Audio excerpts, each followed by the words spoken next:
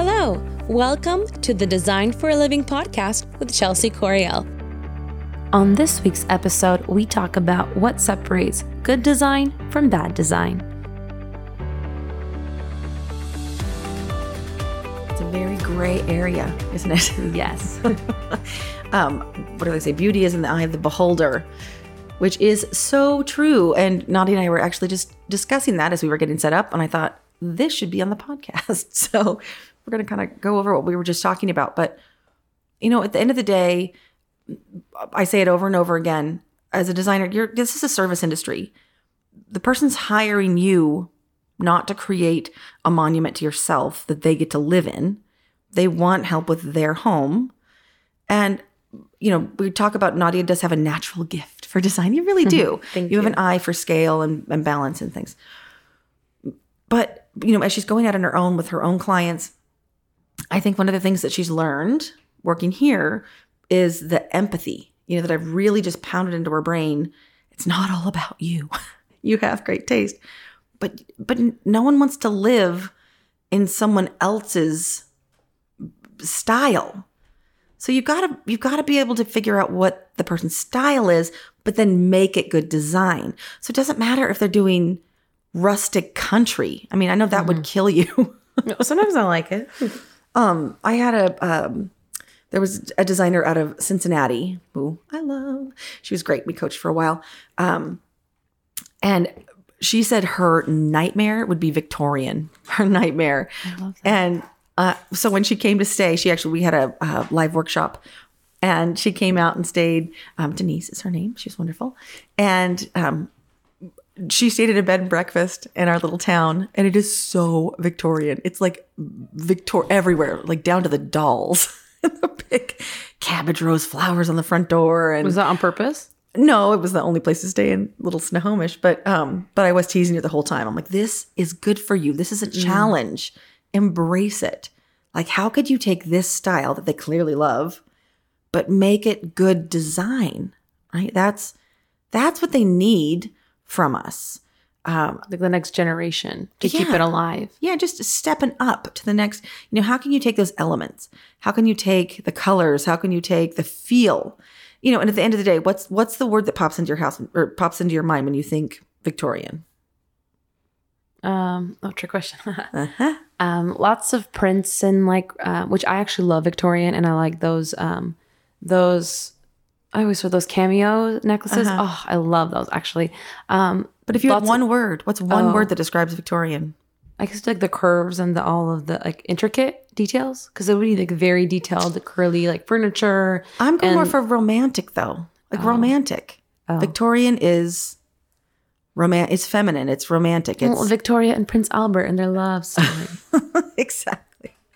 Who's a fan of The Crown? Me, pick me, my lord. So, you know, if you can take someone's style, which is different from design or from taste, you can have a style with good taste or with bad taste, but you take your good taste and transform it. Again, like with Victorian, with me, it would be softer colors. It would be elements of romance. It would be adding flowers. It would be adding some curved lines, like you said, and layers. Layers and artwork and drapes and things. So, you know, good and bad design, there is a fine line. There's you know, you can walk that fine line to where you have to be true to yourself, to your talent, right? And it really doesn't feel good when you feel like it's a bad design.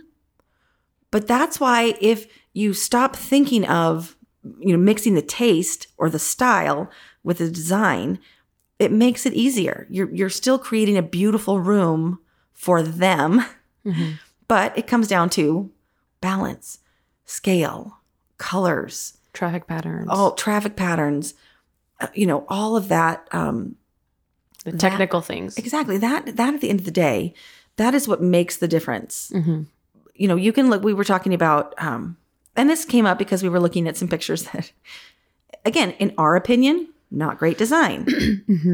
And, you know, what is it that made it bad design? Well, there's a wall that had two little windows on either side of, there was two chairs and there was a bookcase, but the two little windows were kind of up high and by themselves. And the window treatments just seemed kind of small.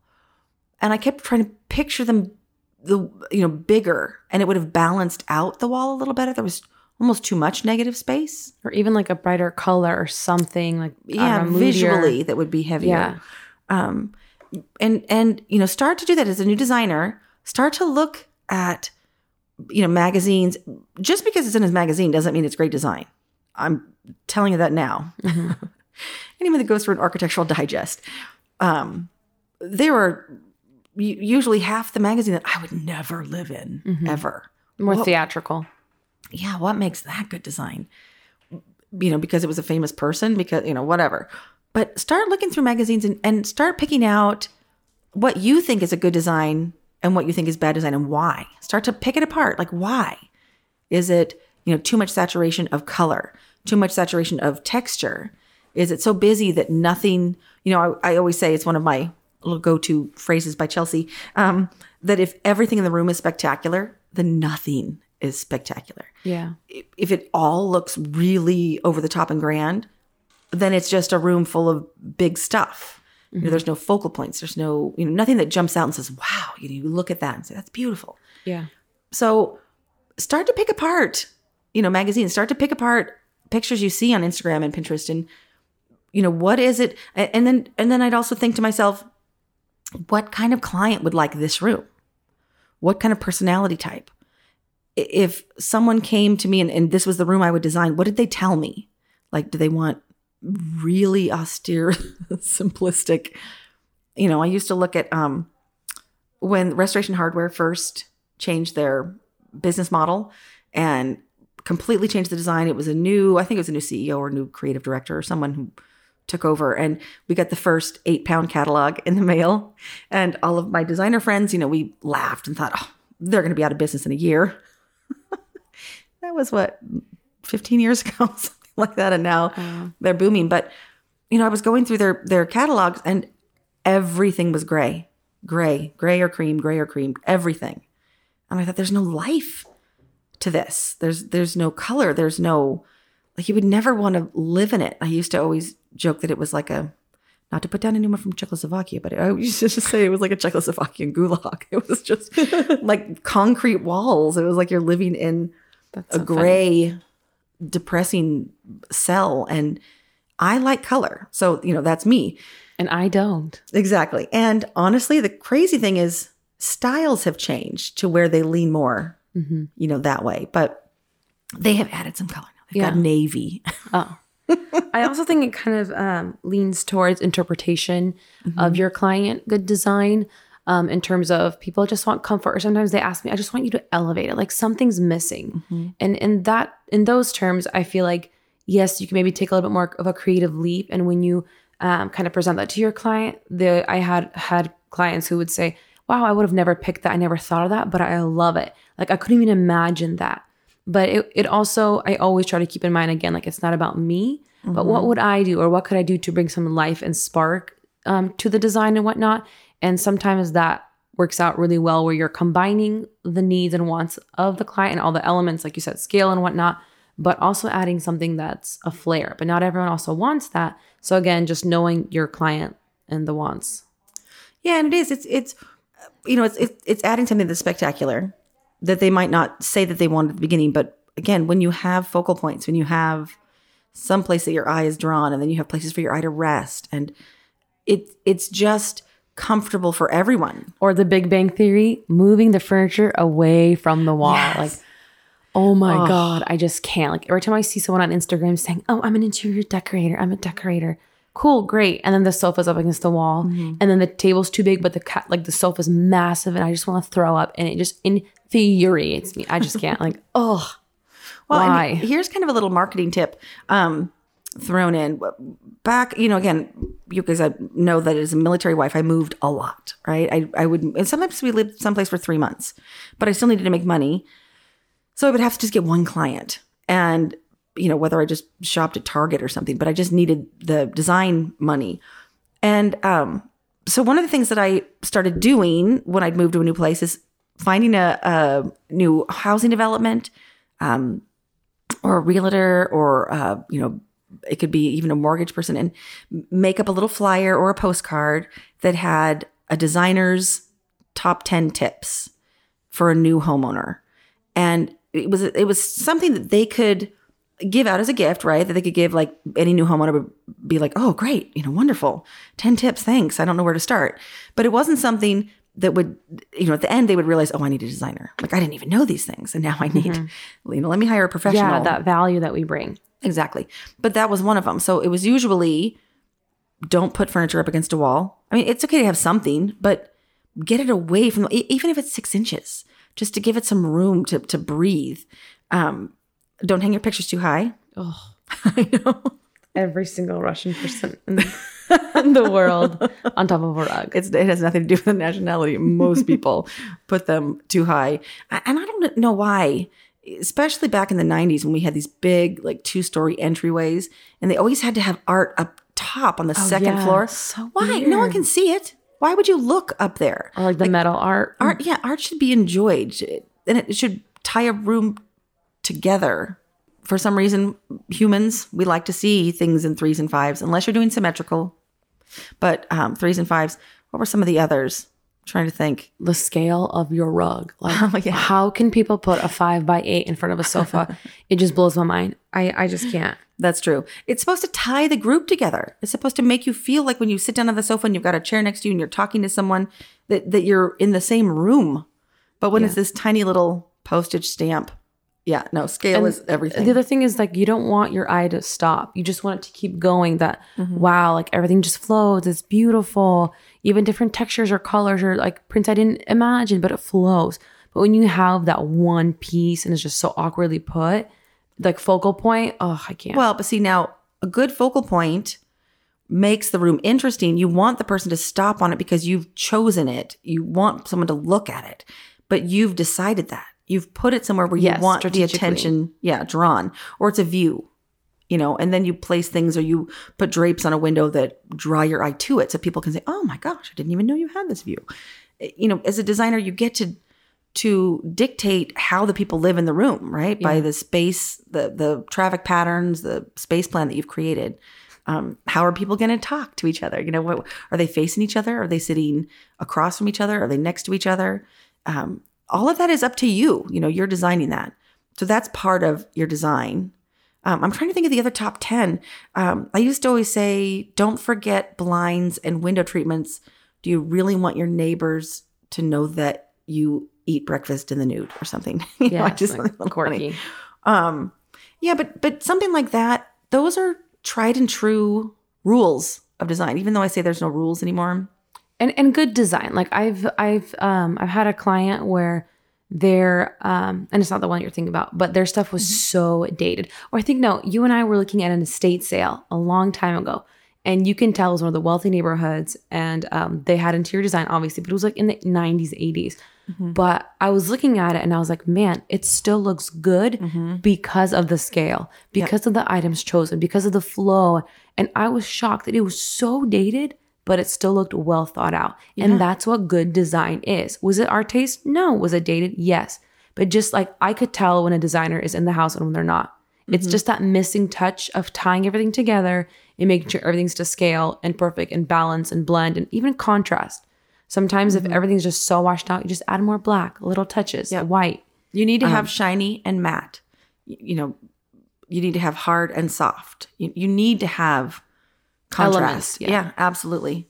And as a new designer, that's how you learn that.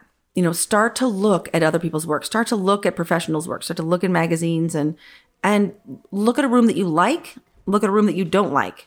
What is it that sets it apart? What is it about that room? Like, really get down to, okay, gee, there's a big piece of art here.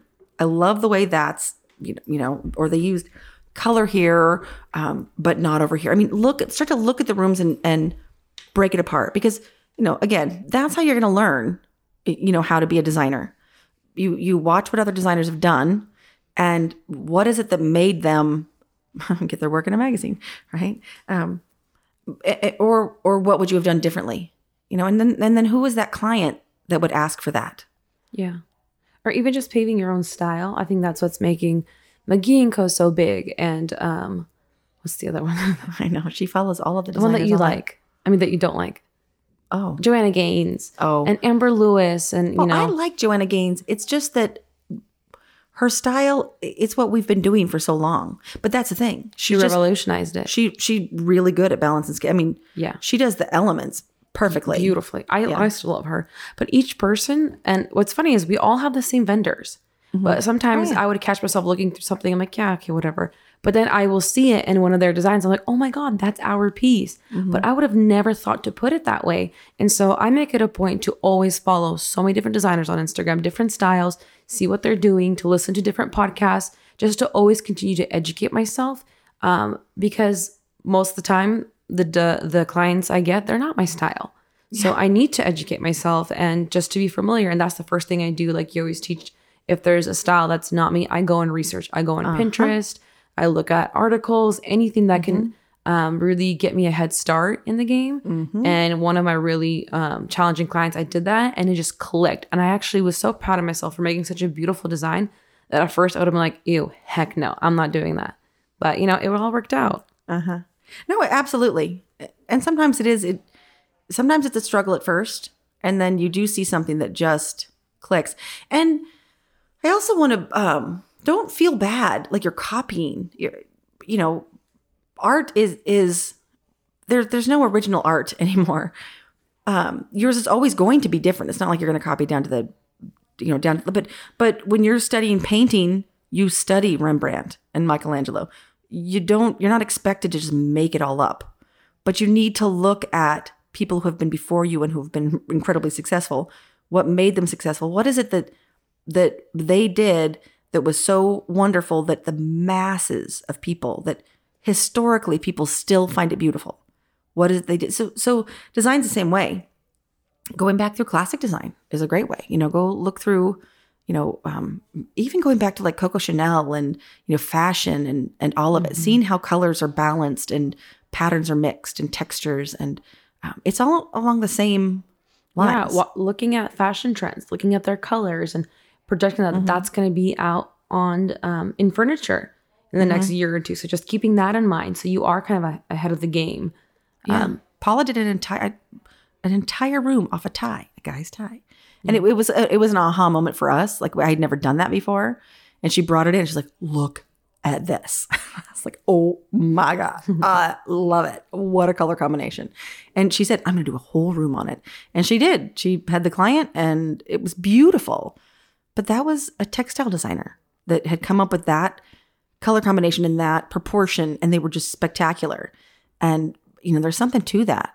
And we are artists and we do translate things and we do interpret things differently. And that's also an advantage that makes you different from other designers. Again, we have 5-6 designers here. If we all give them the same task, they would all look completely different. Oh, completely. Using the exact same 3-4 vendors. Literally. And you would be just mind blown how different it would be. And, along those lines, aesthetically, we can talk about good and bad design. But what about the function? Form has to follow function, which means it has to function first and foremost. And then the form follows. Then it has to look pretty. But first, it has to function. So I'll see, people, well, we had someone that was in here the other day and, she wanted to buy a sofa. It's going to be the last one she buys, for the next 10 years, whatever. She's got young kids. She has a 3-year-old. And she kept coming back to this white cotton sofa. White cotton. I was subtly trying to talk her out of it at the beginning and talking about, performance fabrics are great, but just close your eyes and picture day one. What are the odds you're going to get peanut butter on it? And she said, it was Peanut Butter Patina, which we thought was a great name. Don't take that. It's going to be her new podcast or her new blog. But you've got to think about how it functions. 3 small boys on a pure white sofa. You're going to drive yourself crazy. Do you want to spend your whole life cleaning? Or would you rather get something that's slightly, a little more camouflaged and you can enjoy your life? Yeah. Well, if they have kids, you get a wool rug that is stain resistant, that is going to be throughout the years and so durable. You're going to get performance fabrics, like you mentioned, or leather and, real wood, real US furniture, because chances are they're going to say, oh yeah, I worked with that designer. Guess what? Everything's falling apart in 2-3 years. Well, and you got to think beyond that. If you're doing a like eat and breakfast room, right? And you've got a table. If you do a really high polished, high finish, modern style table, but this is where the kids are going to do their homework. Is it going to be covered with, their name that's been pressed through the paper and has indented? We all kind of remember that from the 80s when that kind of wood was so popular. You would think that's common Ethan sense, Allen, but it's definitely something you don't think about, or the really rustic tables, from Pottery Barn or Restoration Hardware. When you see those in person, it's like driftwood. There's holes and gouges. And if you have kids, you will never get Play-Doh out of that. And crumbs. Yeah. So, it has to function, whether it's durability, whether it's, size, whether it's an elderly couple. You can't have a low sofa that's down to the ground. They'll never be able to get out of it. Yeah. You need to have arms that are sturdy so they can push up against it to get out of a sofa or a chair. There are those things that also make good or bad design. And honestly, all of you out there, every bad design you do makes us look bad, right? It gives a bad reputation to hiring a designer. Another element that you sometimes don't think of, or me, is even the budget wise. Like, I think I'm working on a couple. They don't need spectacular. They don't need the oohs and wows. And even though they do want beautiful things and for me to tie it all together, but I'm just gonna sneeze. Go ahead. Yeah, but they don't need to get a $2,500 coffee table when their budget for their dining table is $1,600. And so I had to look through all the vendors and be true to the design that they had originally loved, but just pick something that was even off the floor that I could talk you into, like doing a deal for my clients, things like that. But then there are clients that do want the most amazing, the most luxurious, and the best fabrics. But knowing that, yeah, those kids don't need that, and even though I did kind of put a really expensive table in a girl's loft, but it's so beautiful, and that the client wants and loves that. And I let her know, hey, this is the biggest chunk of the design, close to the, after the sofa. And she said, I'm okay with that because there's so few pieces in that room, and that this is where all the traffic is. And she's like, I walk by with my husband every day. We want it to be beautiful. And then she's like, the girls can take it with them to college. So it's, again, being a, what's the word? Well, letting your client know. Yes. And just keeping in mind certain pieces. Or one time you're like, why do they have $1,000 lamp in a little girl's room? Like, oh, but it's so pretty that works well. She's like, no. And I was like, yeah, you're right. I should take that out. Well, and when you picked that coffee table, because it was so expensive and it's going in the kids' loft, I also did more research as to what it was actually made of. Resin. Because of I didn't want it to be all like bone inlay because, those can pop out. You can't write on that and you're doing your homework. It'd be all bumpy. So, we did a little more digging and found out that, and I told her, I'm like, okay, I think this will be durable enough. You're allowed to order it for her. And it's going to be beautiful. But yeah, all of that. Did you realize when you were starting as a designer that you would have that many things to think about? I guess looking back, no.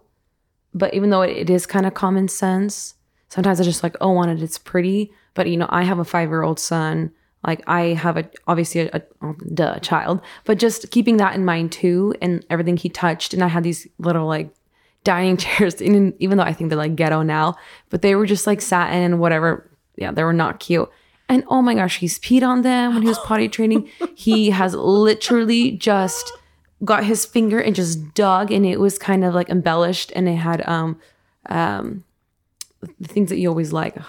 Tufting? It was embroidered and things. Embroidered. Like boucle and stuff. And he was just like picking at it, making holes. There were so many stains. And I was like, yeah, this is never happening again. We're getting plastic chairs or wooden chairs for the next house or performance.